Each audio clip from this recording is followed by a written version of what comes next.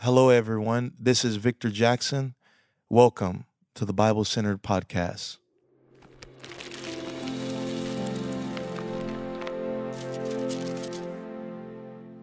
I have been wrestling with this text this week, not only this week, but there's some things that I just kind of think on and germinate, marinate on. I was telling John the other day that there's some messages that could take about 10 years to really be released, to preach it or let the thought develop.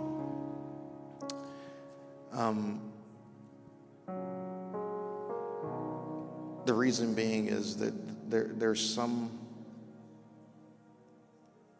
I don't believe the Bible can really hit home unless you live through some stuff. It has to be more than an intellectual experience or just profound revelation. There has to be a life lived that reflects the message.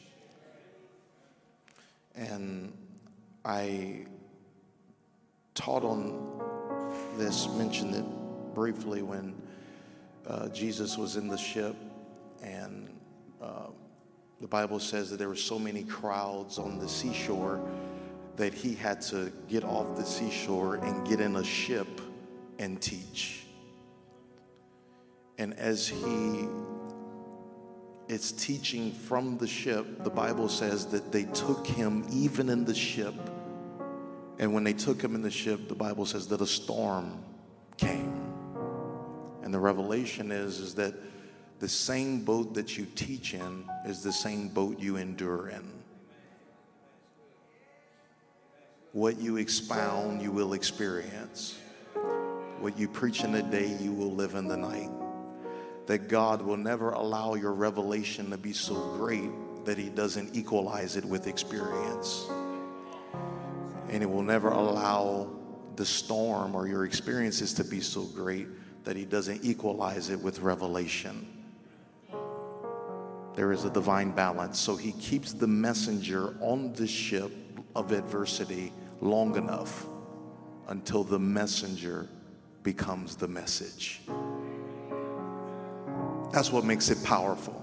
So when someone gets up and says, anything is possible, you can feel if that's coming from a life or a good thought. Can't you feel? You ever heard somebody say that and you fall asleep? You're like, come on, somebody. And so your pastor, when he prays and seeks the Lord for a message, it's more than a good thought. Amen.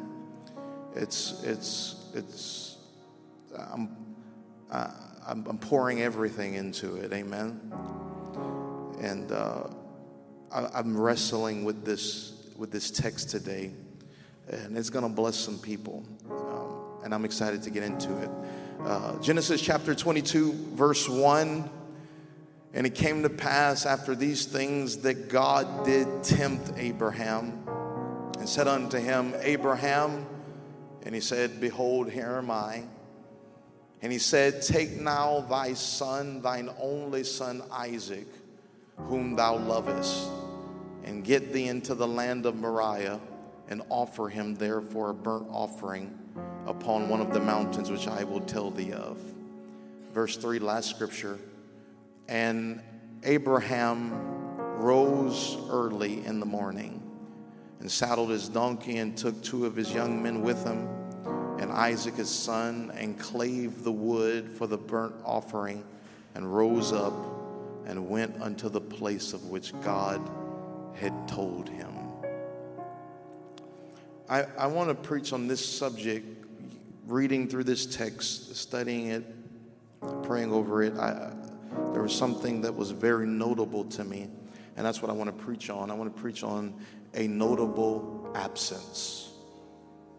a notable absence. Can you lay your Bibles down? Everyone close your eyes, lift up your hands.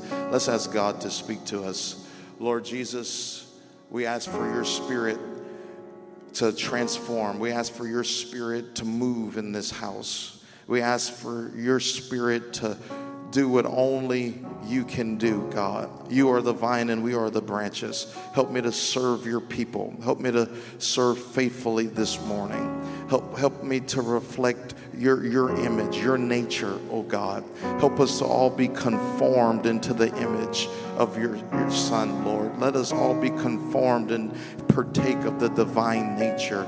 In the name of the Lord Jesus Christ, we pray. In Jesus' name we pray. Amen. Can you clap your hands to the Lord?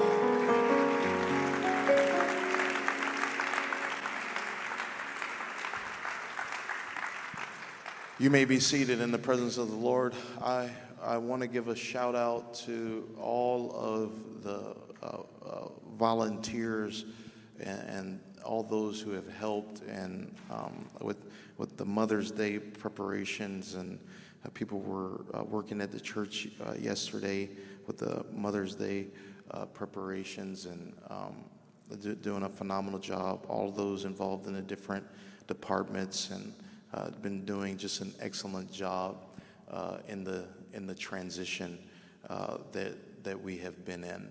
Amen. And I want to give honor to each and every one of them. A notable absence. The life of Abraham is a center point, a foundation, an anchor, a landmark of the Christian faith. Because the Bible says that the covenant started in the faith of Abraham. That we are actually, if we have his faith, that we are the children of Abraham. And that's comforting to know, because the Bible never calls us the children of Moses. I thank God for that, because we're not children of the law. We're children of faith. For the covenant was in Abraham's belief, not in the covenant of circumcision mentioned in Genesis 17:10. It's a covenant of faith. That we are to reflect Abraham's life whenever we have faith and walking in obedience and walking under the guidance and the counsel of God. His life is a beautiful life to consider, and we have navigated different portions of his life over the past year. But there's something very noticeable in this text, because the Bible says that all throughout Abraham's life, he reflected some type of emotion.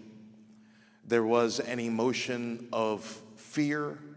There was an emotion of worry. There was the emotion of concern. And these were very prevalent and very evident emotions. Not only did he reflect those emotions that way, but even later, whenever Sarah died, he reflected a healthy emotion of grief and of loss and of concern and of pain. And so it was healthy for him to have those emotions. And I'm just, they're going to get the mic right and everything like that, but I'm just about to preach. Amen. I guess the echo is just going to help you hear it twice. Praise God. And it's amazing to consider the emotions that he reflected were all throughout his life. And it's to show us his humanity and to show us that these are actually real people in the Bible. I love this about the Bible because the Bible is a book that shows the humanity of its heroes. That Noah was a drunk, that Adam and Eve failed, that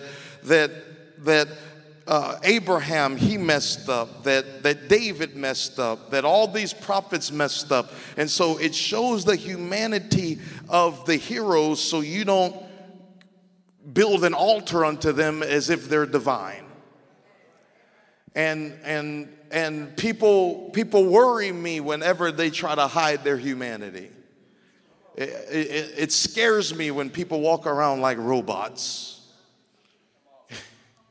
Nothing's wrong with me. And it's like that same smile, like every day. Monday, Tuesday, Wednesday, Thursday, right? Let me tell you something. That is not Christianity. There has to be a humanity. Amen, because that humanity is relatable.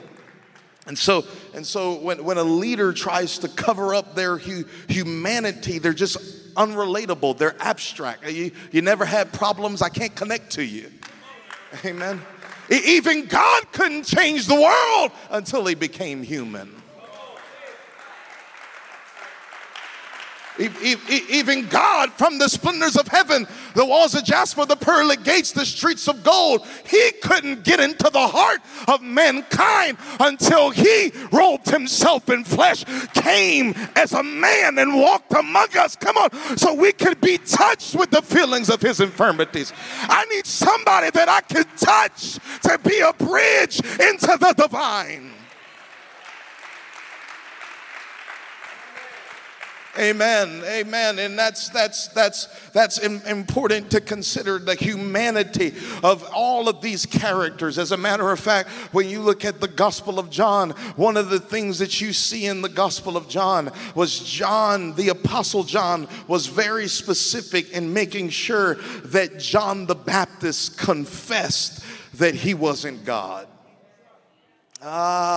Because John's ministry was so profound that years later they were still baptizing unto the baptism of John, that they were beginning to glorify him in some myth-like nature in Ephesus.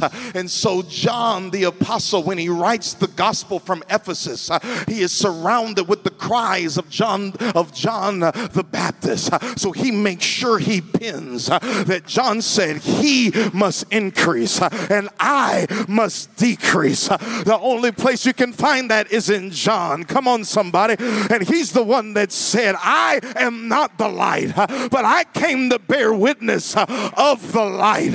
It was to make sure that they didn't glorify a human beyond what they were. And so with this anchor point of Christianity, it's important for us to understand that God was very sure in himself when he showed the humanity of Abraham, that he had doubts, that he had fears, that he had concerns. And the Bible would say that he even wept over the loss of Sarah. And he was afraid whenever he went into Pharaoh's court, afraid that they would take him and kill him. So he lied and said that Sarah was his sister. And so we see the fear and the pull and the drive in Abraham's life. But I catch a moment in this text in Genesis chapter 22 and verse 1 through 3. I take notice of a noticeable absence. A noticeable absence is where something is supposed to be there, but it's not there.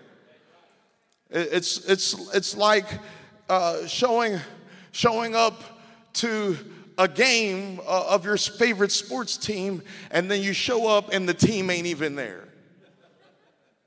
That's what you call a notable absence. I expected it, and it's not there. It's like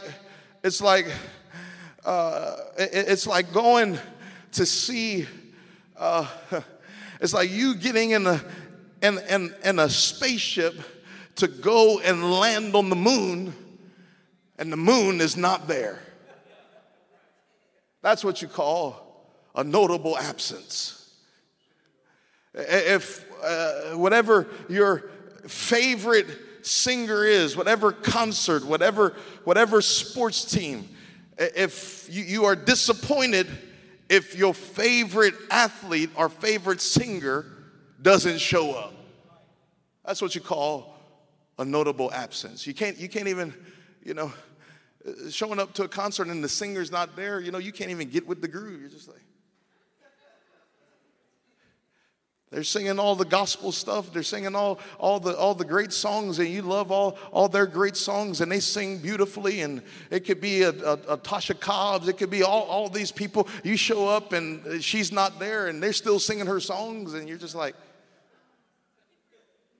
I want my money back. I just think it's a notable absence. And so as I'm looking at Genesis 22, 1 through 3 in the life of Abraham, how he left Mesopotamia, left everything for a promise from God, to that he would become a father of many nations. His wife is barren. They're not able to have children, and they slip up. They make a mistake because they've been waiting for years for a promise. And so now all of a sudden he sleeps with Hagar, has a child named Ishmael. And God shall hear, and it's amazing. He thinks that's his promised son for 13 years. He thinks Ishmael's the promised son that he had with Hagar. But God wanted to be glorified not through Hagar, but through Sarah's loins. And so Sarah would finally have a child after almost 25 years of waiting. And now that is the promised child. And now this promised child is growing up.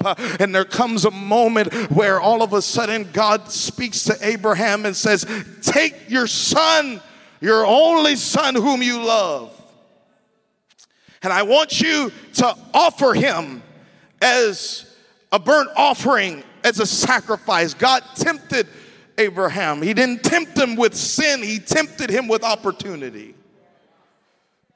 Because if you respond to this properly, I've got an amazing thing ahead for you.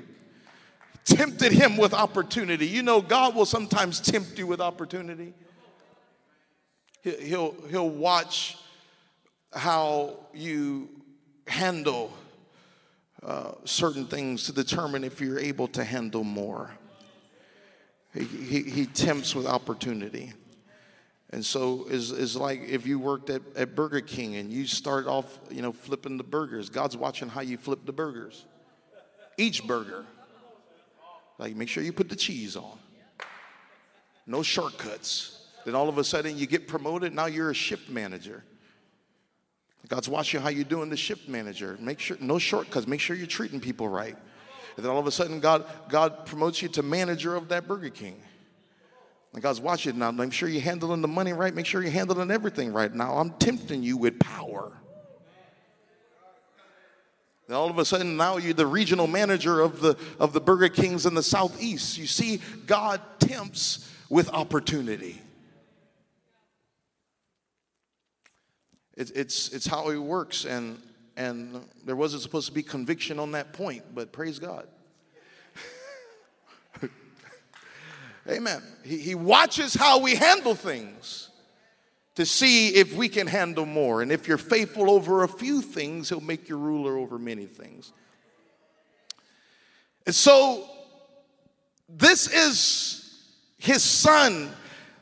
Sarah wanted Ishmael, the first son, the mistake. She wanted him to go, and so they sent him away. And now he's left with Isaac.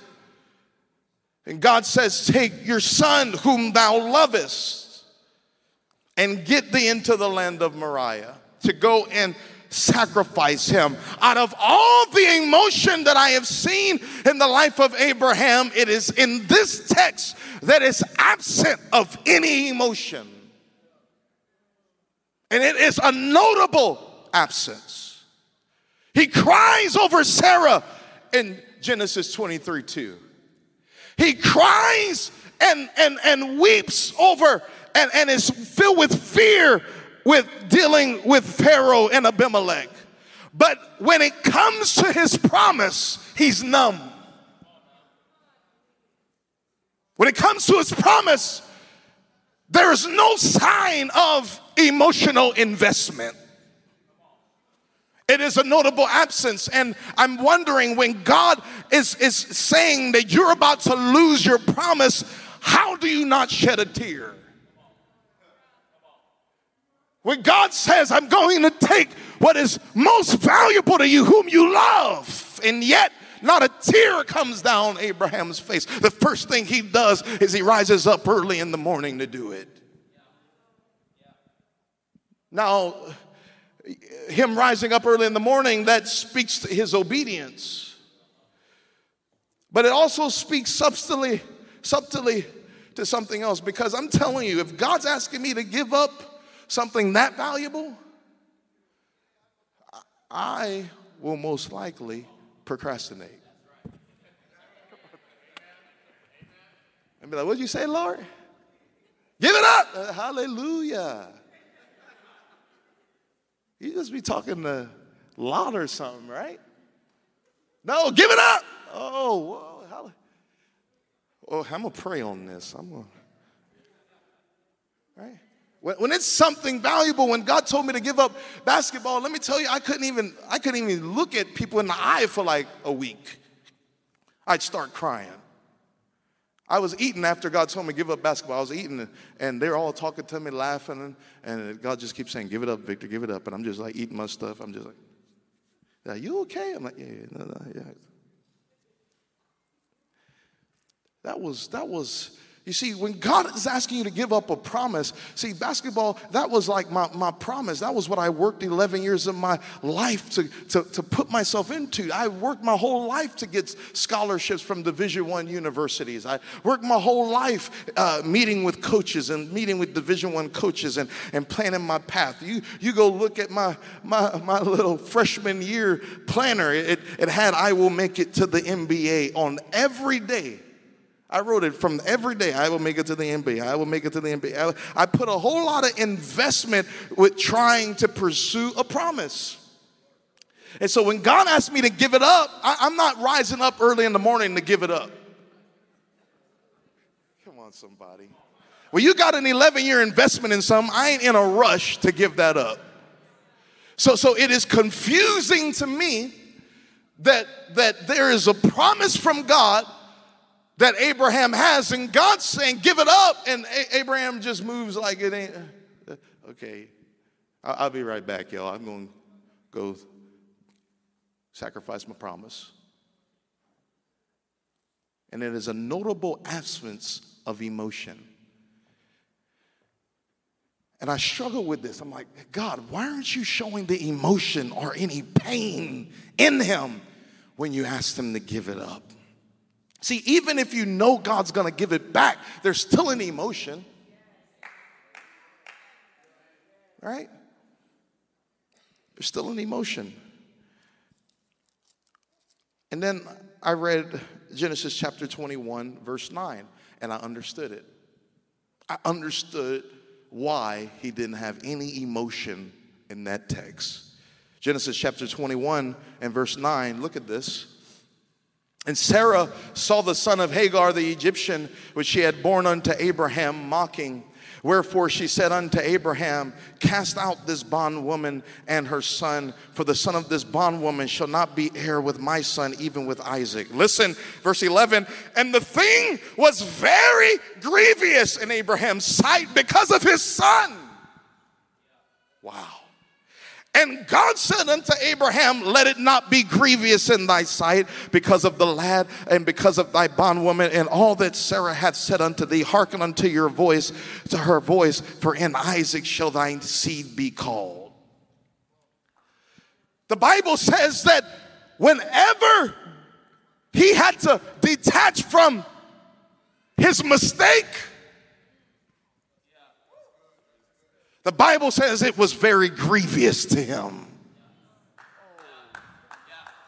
When he told him to detach from his past, God in heaven, there was an emotion on the inside of him that he was grievous. And that word grievous in the Hebrew, it is yara, which literally means to tremble. It is to shake. It is almost to convulse, because you do not want to put that thing away. And the issue with Abraham was that he was so emotionally invested in his mistake. He didn't have any energy to give into his promise. I'm going to preach right now. He was so invested in what had happened that he didn't have any more emotions to give at the possibility of loss in his promise.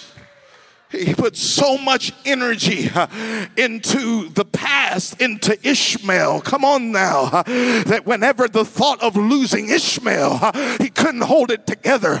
He was grievous. He was weeping. He was crying. He was convulsing. Why? Because he believed that he deserved Ishmael. He believed that he deserved his mistake. So that apart from his mistake, he felt his mistake and himself were one. That they were intricately connected forever. So to get rid of the mistake and the past, he wept and he convulsed. But whenever God said, now give up your promise, there was no emotion. Why? Because he felt he didn't deserve it. He felt he didn't deserve it. And so there were no emotions when God asked to give it back. I knew this wasn't going to last. I knew it was too good to be true.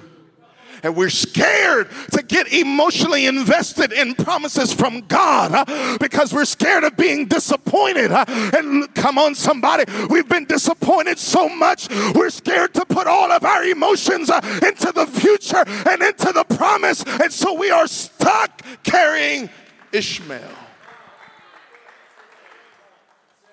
We are scared to become one with the promise when we have been one with the mistake for so long.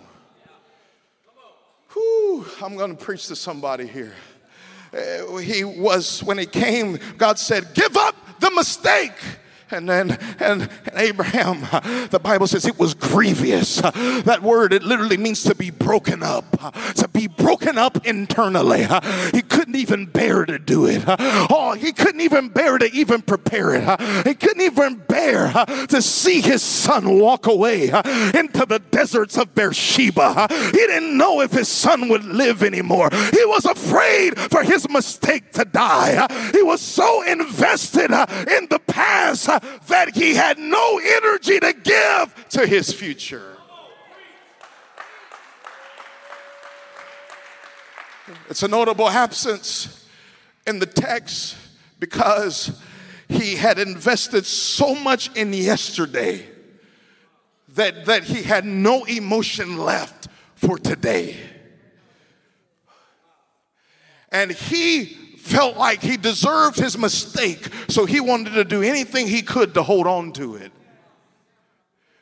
But when it came to the promise, he just gave it up so freely. Just like, okay, all right, I'm going to rise up early in the morning. And there's no emotion in Genesis 22 with the promise, but with the mistake in Genesis 21, it's full of emotion. And I am preaching to people today that God has given you promises, and at the first sight of it being a possibility, it can't happen. You just freely let it go. Because you didn't feel like you deserved it in the first place. But when it comes to your past and your pain and your betrayal and your hurt, it is grievous for you to let it go. I say, come on, let it go. It's time to move on. He said, no. I got my identity back there. Come on, let it go. Move on. Walk in the future. You got an Isaac that you're carrying. No. It's grievous to me to let it go. Me and the lad have become one. Me and Ishmael have become one. Me and my mistakes have become one. I should have never did it. And now you spend more time rehearsing your mistakes than rehearsing the opportunities of the future. And if I were to ask you, What does your past look like? You would be so vivid. You would take me back to the night. You would take me back to the day. You would take me back to the moment. You would tell me all the colors and what you were wearing. You would tell me everything that happened. You would be so vivid as you described the past. You would tell me about the ground that you walked on. You would tell me about the type of car that you had. You would tell me about you would quote verbatim what they said to you and what they said about your family. You are so specific when it comes to Ishmael. But if I were to ask you about the promise and the future, it's general. If I ask you about the future, it's well, you know, God's got it. No, be more specific. Well, you know, God's good, y'all. No, tell me about where you and your family are headed. Well, we believe God's going to be with us. See that? Where there's no, see, we give up on the future. We give up on the possibility of a promise, and we rise up early to give it up. But if I were to say, hey, now let go of that thing from the past. Let go of that thing from yesterday. Then you would say, let me tell you what happened March 22nd, 1964. Let me tell you what happened January 15th, 2002. Let me tell you what happened February 3rd, 1994. Let me tell you what happened. But the question is, what about March 2024? Where are you going to be? What about September 2025? Where are you and your family going to be? And the first thing you do is say, hold on, let me go back and reach for Ishmael. Because I have no emotion for the future. I'm reserving my emotion for the past. I have no emotion for the good in my life because I'm spending it on everything that's bad in my life.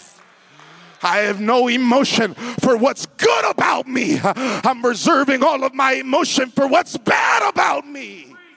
And when someone gives me a compliment when I do something good, I just nod my head, say amen, go about my business and forget about it. But if anybody ever says something negative about me, I will think about it for months. I will think about it for years because I believe I deserve Ishmael and I never deserved Isaac. And so when someone says, oh, you did good, you say, oh man, I don't want to fall of pride. I don't want to think about that. I don't want to think about that. I don't want to tune my ears to the voice of Isaac. No, I have no emotions left for it. Bring me back to Ishmael. Bring me back to how I failed. Bring me back to how I messed up. Bring me back to what I used to be. And if anybody makes a hint towards your past, you will think about it for months. You will think you stay up in the midnight hour and you get grievous about it. Why? Because it's tough to let go of your mistake. It's easy to let go of your promise. Out of all the blessing that God gives you, you'll still refuse to let go of the mistake. Look at how good God's been to you. To show you about your value and the promise in your life. But no, you come in the church. Yes, you may be carrying Isaac, but you're still holding Ishmael's hand. You got the mistake in one hand and the promise in the other hand. And you're more willing to give away the promise than you are give away your mistake. You'll let somebody hold your promise for you. You'll give that baby away. But you never let anybody carry Ishmael. Not even God. Oh, somebody clap your hands. I'm in the Holy Ghost talking.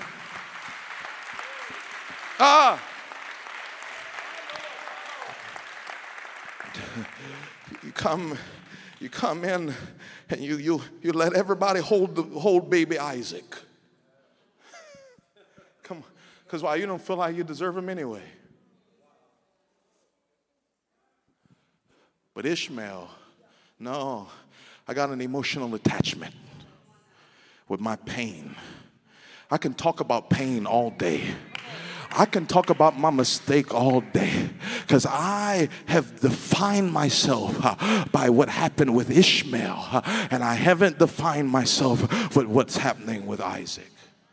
But look, we hold on to Ishmael so long, the mistake, that God releases blessings. He shows you his love. He shows you his power. He shows you all of that, and you just refuse to believe it. Because you're gonna hold on to it. And God's like, let it go. I got this for you. I got that for you. I got this for you. And you're like, I ain't letting this go. But with the promise, one little negative word about your promise, I'm giving this thing up. You got a death grip on Ishmael. And you're holding your promise with two fingers. Anytime life starts tugging on the promise, you say, okay, you can have it.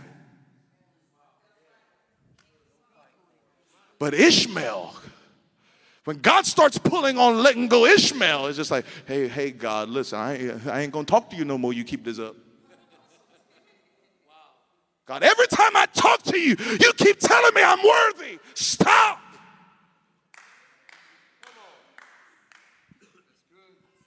I'm in the Holy Ghost right now. You keep telling me I'm worthy. You keep telling me you love me. And God, when I believe stuff like that, it makes me want to send Ishmael into the deserts of Beersheba. But I can't do that. It's too grievous because of how much investment I've had in Ishmael. And the problem is that Abraham, he didn't express any emotion. It was a notable absence in Genesis 22 when just the previous chapter, and it's amazing because he's capable of emotion. Now, if he was like robotic and didn't feel anything throughout all the scriptures, then I wouldn't notice anything. But I noticed something here because in Genesis 21, he cries over the mistake. In Genesis 23, he cries over his loss of his wife. But yet in the middle of Genesis 21 and 23 is 22, and there's no emotion. Because we believe we deserve the mistake, but we don't deserve the promise. What happens with this when we are more emotionally invested in yesterday than we are today? When we're more emotionally invested in our fall instead of our ascent. See, when you are emotionally invested in your past failures, the only conversation that you will hear there comes straight from hell. Don't you notice that when you're spending all your time thinking about your failure, that's when the devil starts speaking to you?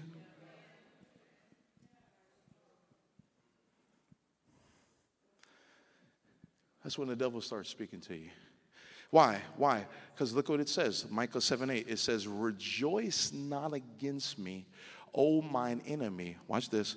For when I fall, I shall arise. What does that say? That says hell rejoices over your failures. When you fail, hell rejoices. That's what it says. Rejoice not against me, O mine enemy. Because he's saying your rejoicing is going to be premature because when I fall, I shall arise. But there's a principle to take here. When you fall, hell rejoices. So when you are emotionally invested in your failure where you refuse to let it go, hell really likes that. And here's the thing. The Bible says in Luke 15:10 that the angels rejoice over one sinner that repents. So hell rejoices when I'm down. Heaven rejoices when I'm on my way up. So there is a celebration in heaven and a celebration in hell. And so I refuse to give hell another ounce of my emotions and my failure. And I'm going to start looking forward, and I'm going to start declaring some things over my life and say, you know what? I am worthy of Ishmael. God, I am worthy of Isaac, because God would have never spoke to me about my promise if he didn't intend to fulfill it. Come on, somebody clap your hands.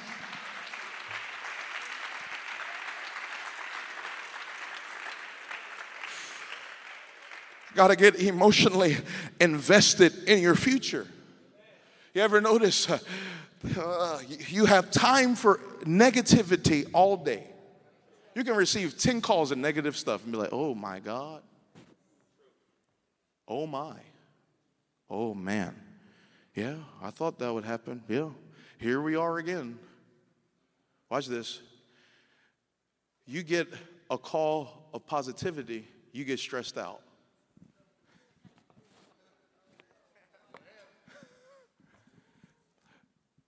Man, I'm telling you, you about to be blessed like never before. Look, girl, I gotta go.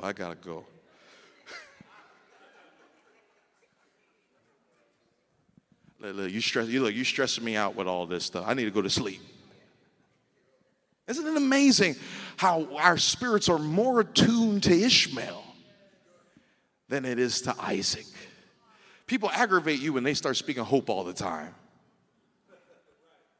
Hey, I did this, I did this. Hey, man, get back up, man. God's got you. God's going to do amazing things with you. Like, listen, man. I'm going to ignore you for the next 2 weeks. That's too much. You just have an overwhelming personality. But we don't get stressed out with a lot of bad information. Why? Because something in our subconscious expects it. Because we believe we deserve that. But when it comes to the future, what is the first thing that happens? We want to doubt. Right? If we get any call saying, hey, I got some money for you, the first thing you think is scam.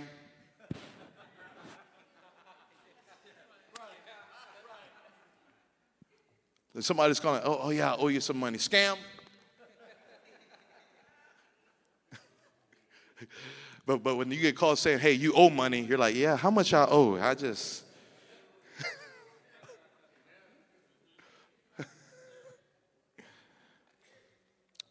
But it matters where we emotionally put, where we invest our emotions. And it's important, it's valuable. You know, in Madagascar, they have a very strange ritual. And this ritual is called Fami Dahana. And this ritual of Fami Dahana, it's where they go and visit their ancestors' graves. They don't just go visit them. They open those graves. They bring out the bones from those graves. They wrap up those bones in new clothes. Put the bones on their shoulder. They call it Fami Dahana, also meaning dancing with the bones. They take the bones up, put it on their shoulder, and they all have a celebration. And they start dancing with those bones from their ancestors' graves from hundreds of years ago. And in this culture, they spend more on their own graves than they do their houses.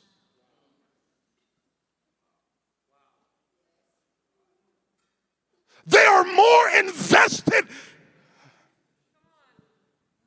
in their death than they are their life.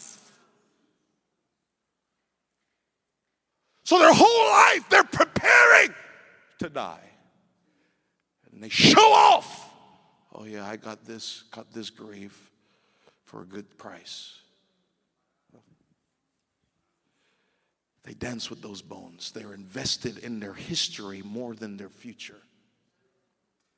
And as they were dancing with these bones, all of a sudden, they began to realize people in the family started getting sick.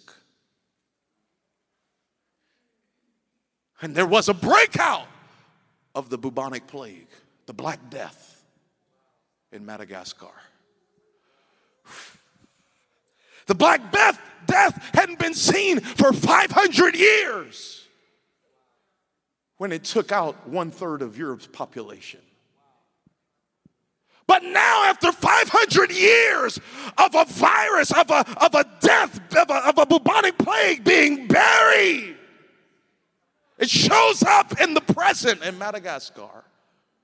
And they begin to study, researchers and scientists begin to study to find the origin of this black plague. And they said it's whenever they started digging up the bones. Whenever they started digging up their history.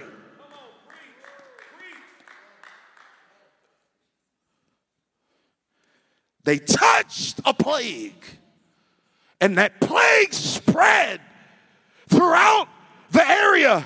And it destroyed many families. When did it start? When someone was more invested in digging up the past than digging toward their future.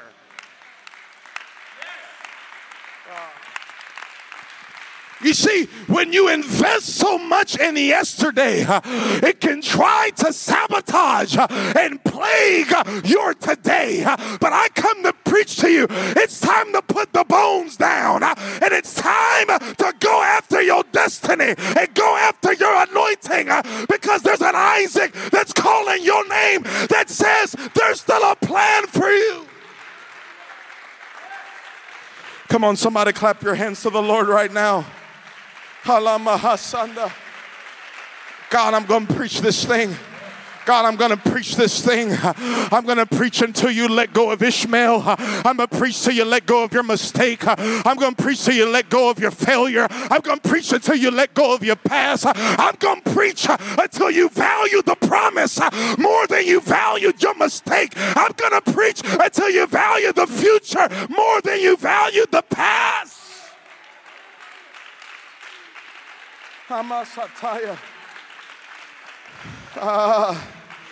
God in heaven, the reason we don't want to invest our emotions into Isaac or into the promise is because when subconsciously we believe that it's not going to last long. Like in times past, other things didn't last long. Any relationship that you don't believe is going to last long, you're not going to put all of your emotions invested into it. I'm going to preach to somebody here right now. It's like meeting a new person that you don't think that you're going to see for the rest of your life. You're not going to spend time talking about your family and how old you are and where you came from in your occupation. Why? Because you don't expect to see them ever again. That's what we do with our promise. We have short conversations with the promise. Oh, I'm going to preach right now. With the promise, we are acquaintances. But with the mistake, that's a family member. I'm going to preach right now. It's time to be an acquaintance with your mistake and begin to take hold of the promise and say, this is my child and I'm not letting it go. I need somebody to clap if you hear me. I need somebody to shout if you hear me. I need somebody to leap if you hear me. I need somebody to get emotionally invested. I need you to clap. I need you to shout. I need somebody to worship God with everything in them.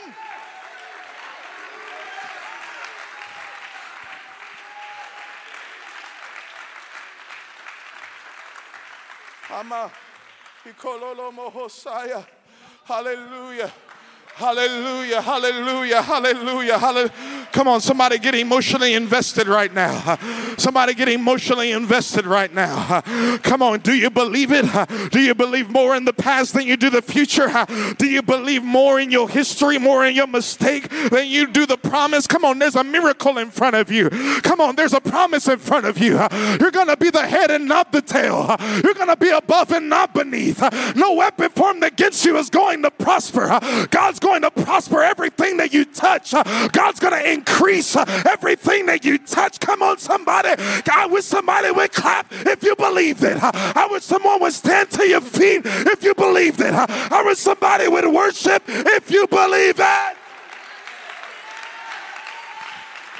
Clap like you believe. Shout like you believe. Run like you believe. Dance like you believe. Come on. Whatever you gave Ishmael, you better give it to Isaac.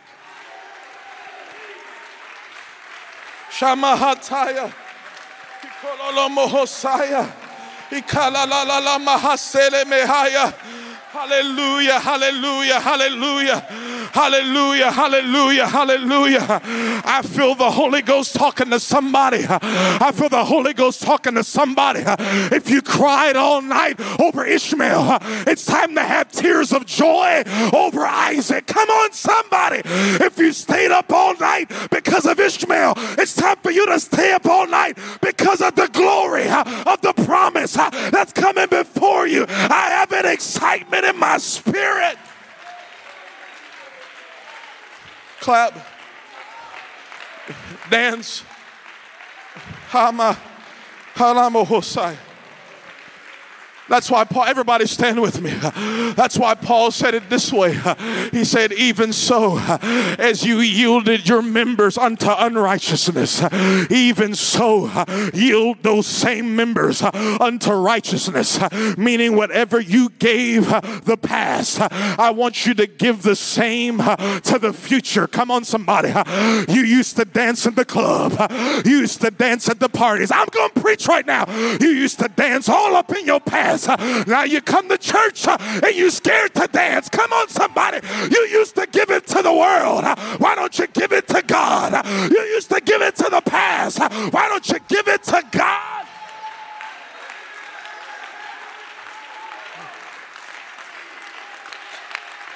Hey! Oh, God! Yo! Hey, they didn't have to hit the right tone on karaoke night. You was there singing and you was there dancing. Now you got to church and hell, it tried to convince you that all of a sudden you don't have rhythm no more. So you just fold your arms and sit there. Come on, somebody. But you got a promise ahead of you. And if I gave the past my energy, I'm about to give the future all of my energy.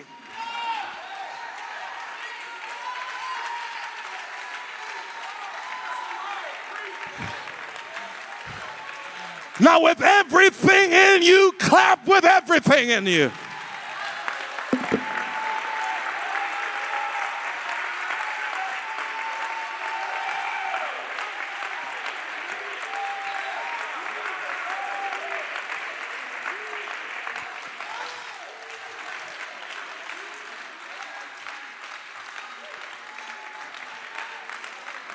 Oh!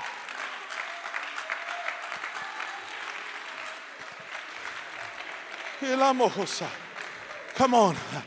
In the past, when I was a kid, and whenever I was locked in those closets as a kid, and when I was locked in apart from the family, all by myself, locked in the closet, I used to cry and I used to weep. But now, ever since I received His Spirit, after I discovered that I'm a child of the King, all of a sudden, you know what I did? I switched closets. Now I'm not crying in that closet for the same reason. Now I'm crying in the prayer closet. I'm crying over your family. Hey, I'm preaching right now. Now I'm crying over your future. Now I'm interceding, not because of Ishmael. No, it's because I believe that you have an Isaac. It's because I believe you have a promise.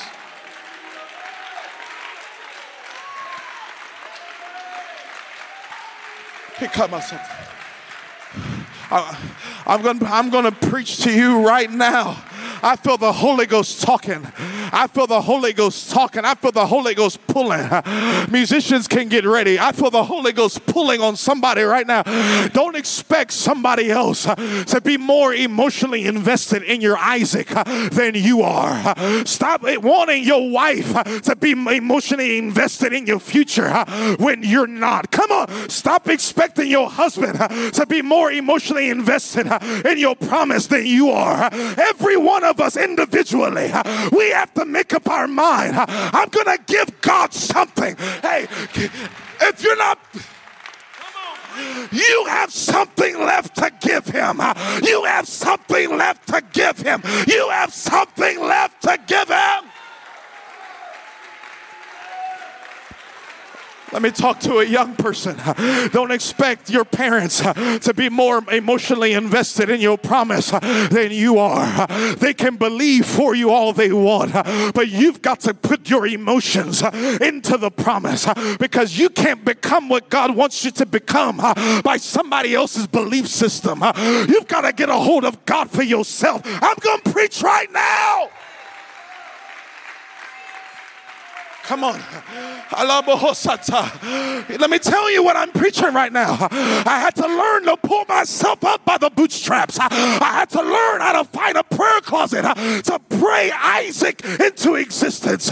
While Ishmael, I heard his steps behind me saying it's coming for me. I said, get thee behind me, Satan. I got a destiny. I got an anointing. And I'm not wasting my emotion on fear.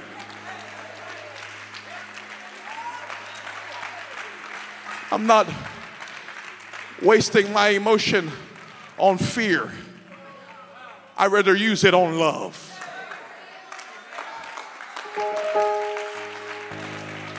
Because perfect love casts out fear. I'd rather spend more time loving God and loving people than I am being afraid of people, being afraid of my past, being afraid of Ishmael. Come on, somebody. You don't think you're using your energy, but you are. You've been stressing out. And that's why I'm in the Holy Ghost right now. So, some of you have been battling. I don't know who this is right now, but somebody's been battling for the last 3 to 6 months. No, you haven't told anybody, but you've been battling with a sickness. You've been battling with a cough. You've been battling. Every time you feel like you're doing good, all of a sudden you got to go rest for a few weeks. All of a sudden you can't give all your energy. Why? It's because of the stress that you've been walking under. And you haven't given that burden unto the Lord. You haven't given that Ishmael unto the Lord. Stop walking in the fear of man and start walking in the fear of the Lord. Stop walking in the fear of the past and start walking in the love of the future. I wish somebody would help me preach right now. Come on, that's it from the front to the back. Everyone, come to the front. I want you to clap your hands as you're coming forward. I feel the Holy Ghost ministry. I feel the power of God ministry. I feel somebody coming out of the grave. I feel somebody coming alive right now. I feel somebody dusting themselves off and walking. Oh, I'm going to preach right now. If you can hear me, wave a hand right now if you can hear me. That's why that man that was demon possessed, that's why he was among the tombs, because the hell was trying to kill him and he wanted to kill himself. So he said, go spend your time emotionally invested in the tombs. And so the Bible says they tried to bind the man to stop him from killing himself, but he was cutting himself with rocks, spending all this time in the graveyard. But all of a sudden, the man from Galilee, Jesus' feet stepped on the shore. And whenever his foot stepped on the shore, 6,000 demons couldn't stop that man from running to Jesus. Hey, when you got a promise, hell can't stop you. 6,000 devils can't stop you. When you got a promise, I'm about to be healed.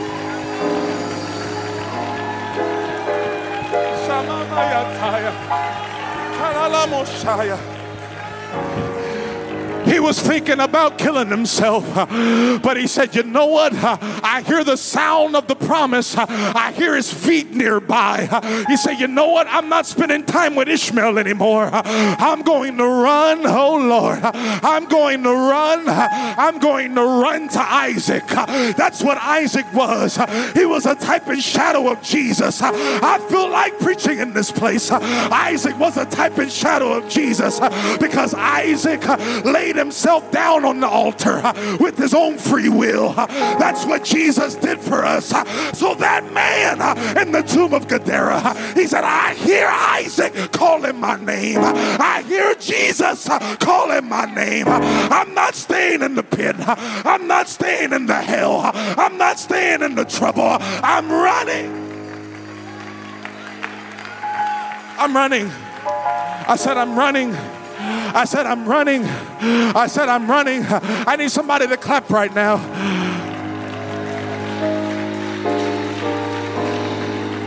I just need you to make an emotional investment. Can you clap with everything in you? Can you think about the promise? Now, can you clap according to the promise? Can you think about your Isaac? Now, can you shout according to that Isaac? Can you praise him according to his excellence?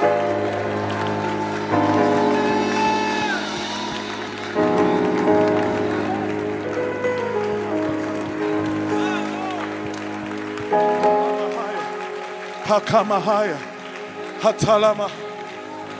You're not done. I said, you're not done.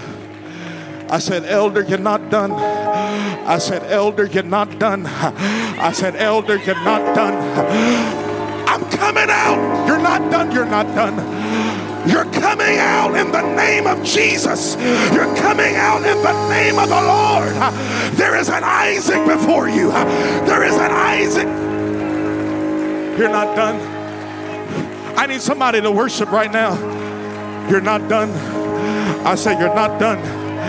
I said, you're not done. I said, you're not done. You're not done. You're not done. You're not done. I'm letting go of Ishmael today. I'm letting go of the mistake today.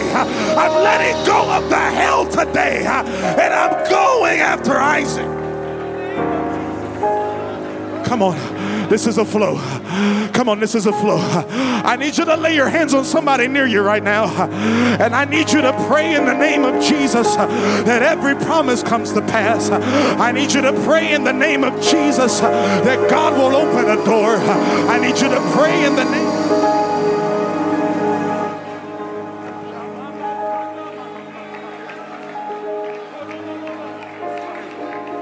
Come on, I need you to open up your mouth and pray. Open up your mouth and declare something over the person next to you. And tell them God's not done. Tell them God's not done. Tell them God's not done. God's not done. God's not done.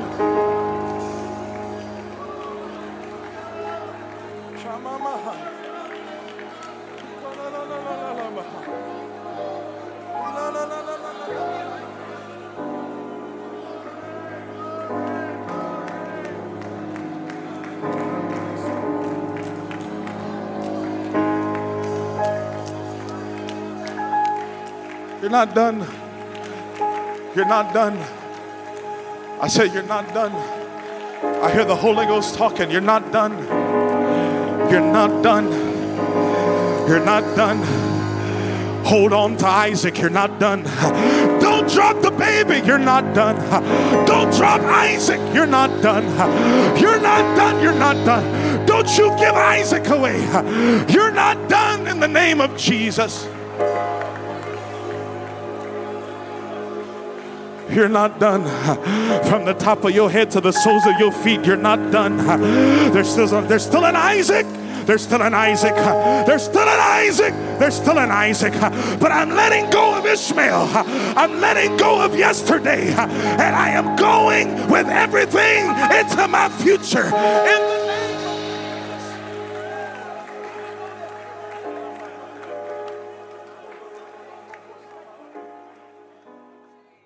Thank you so much for listening.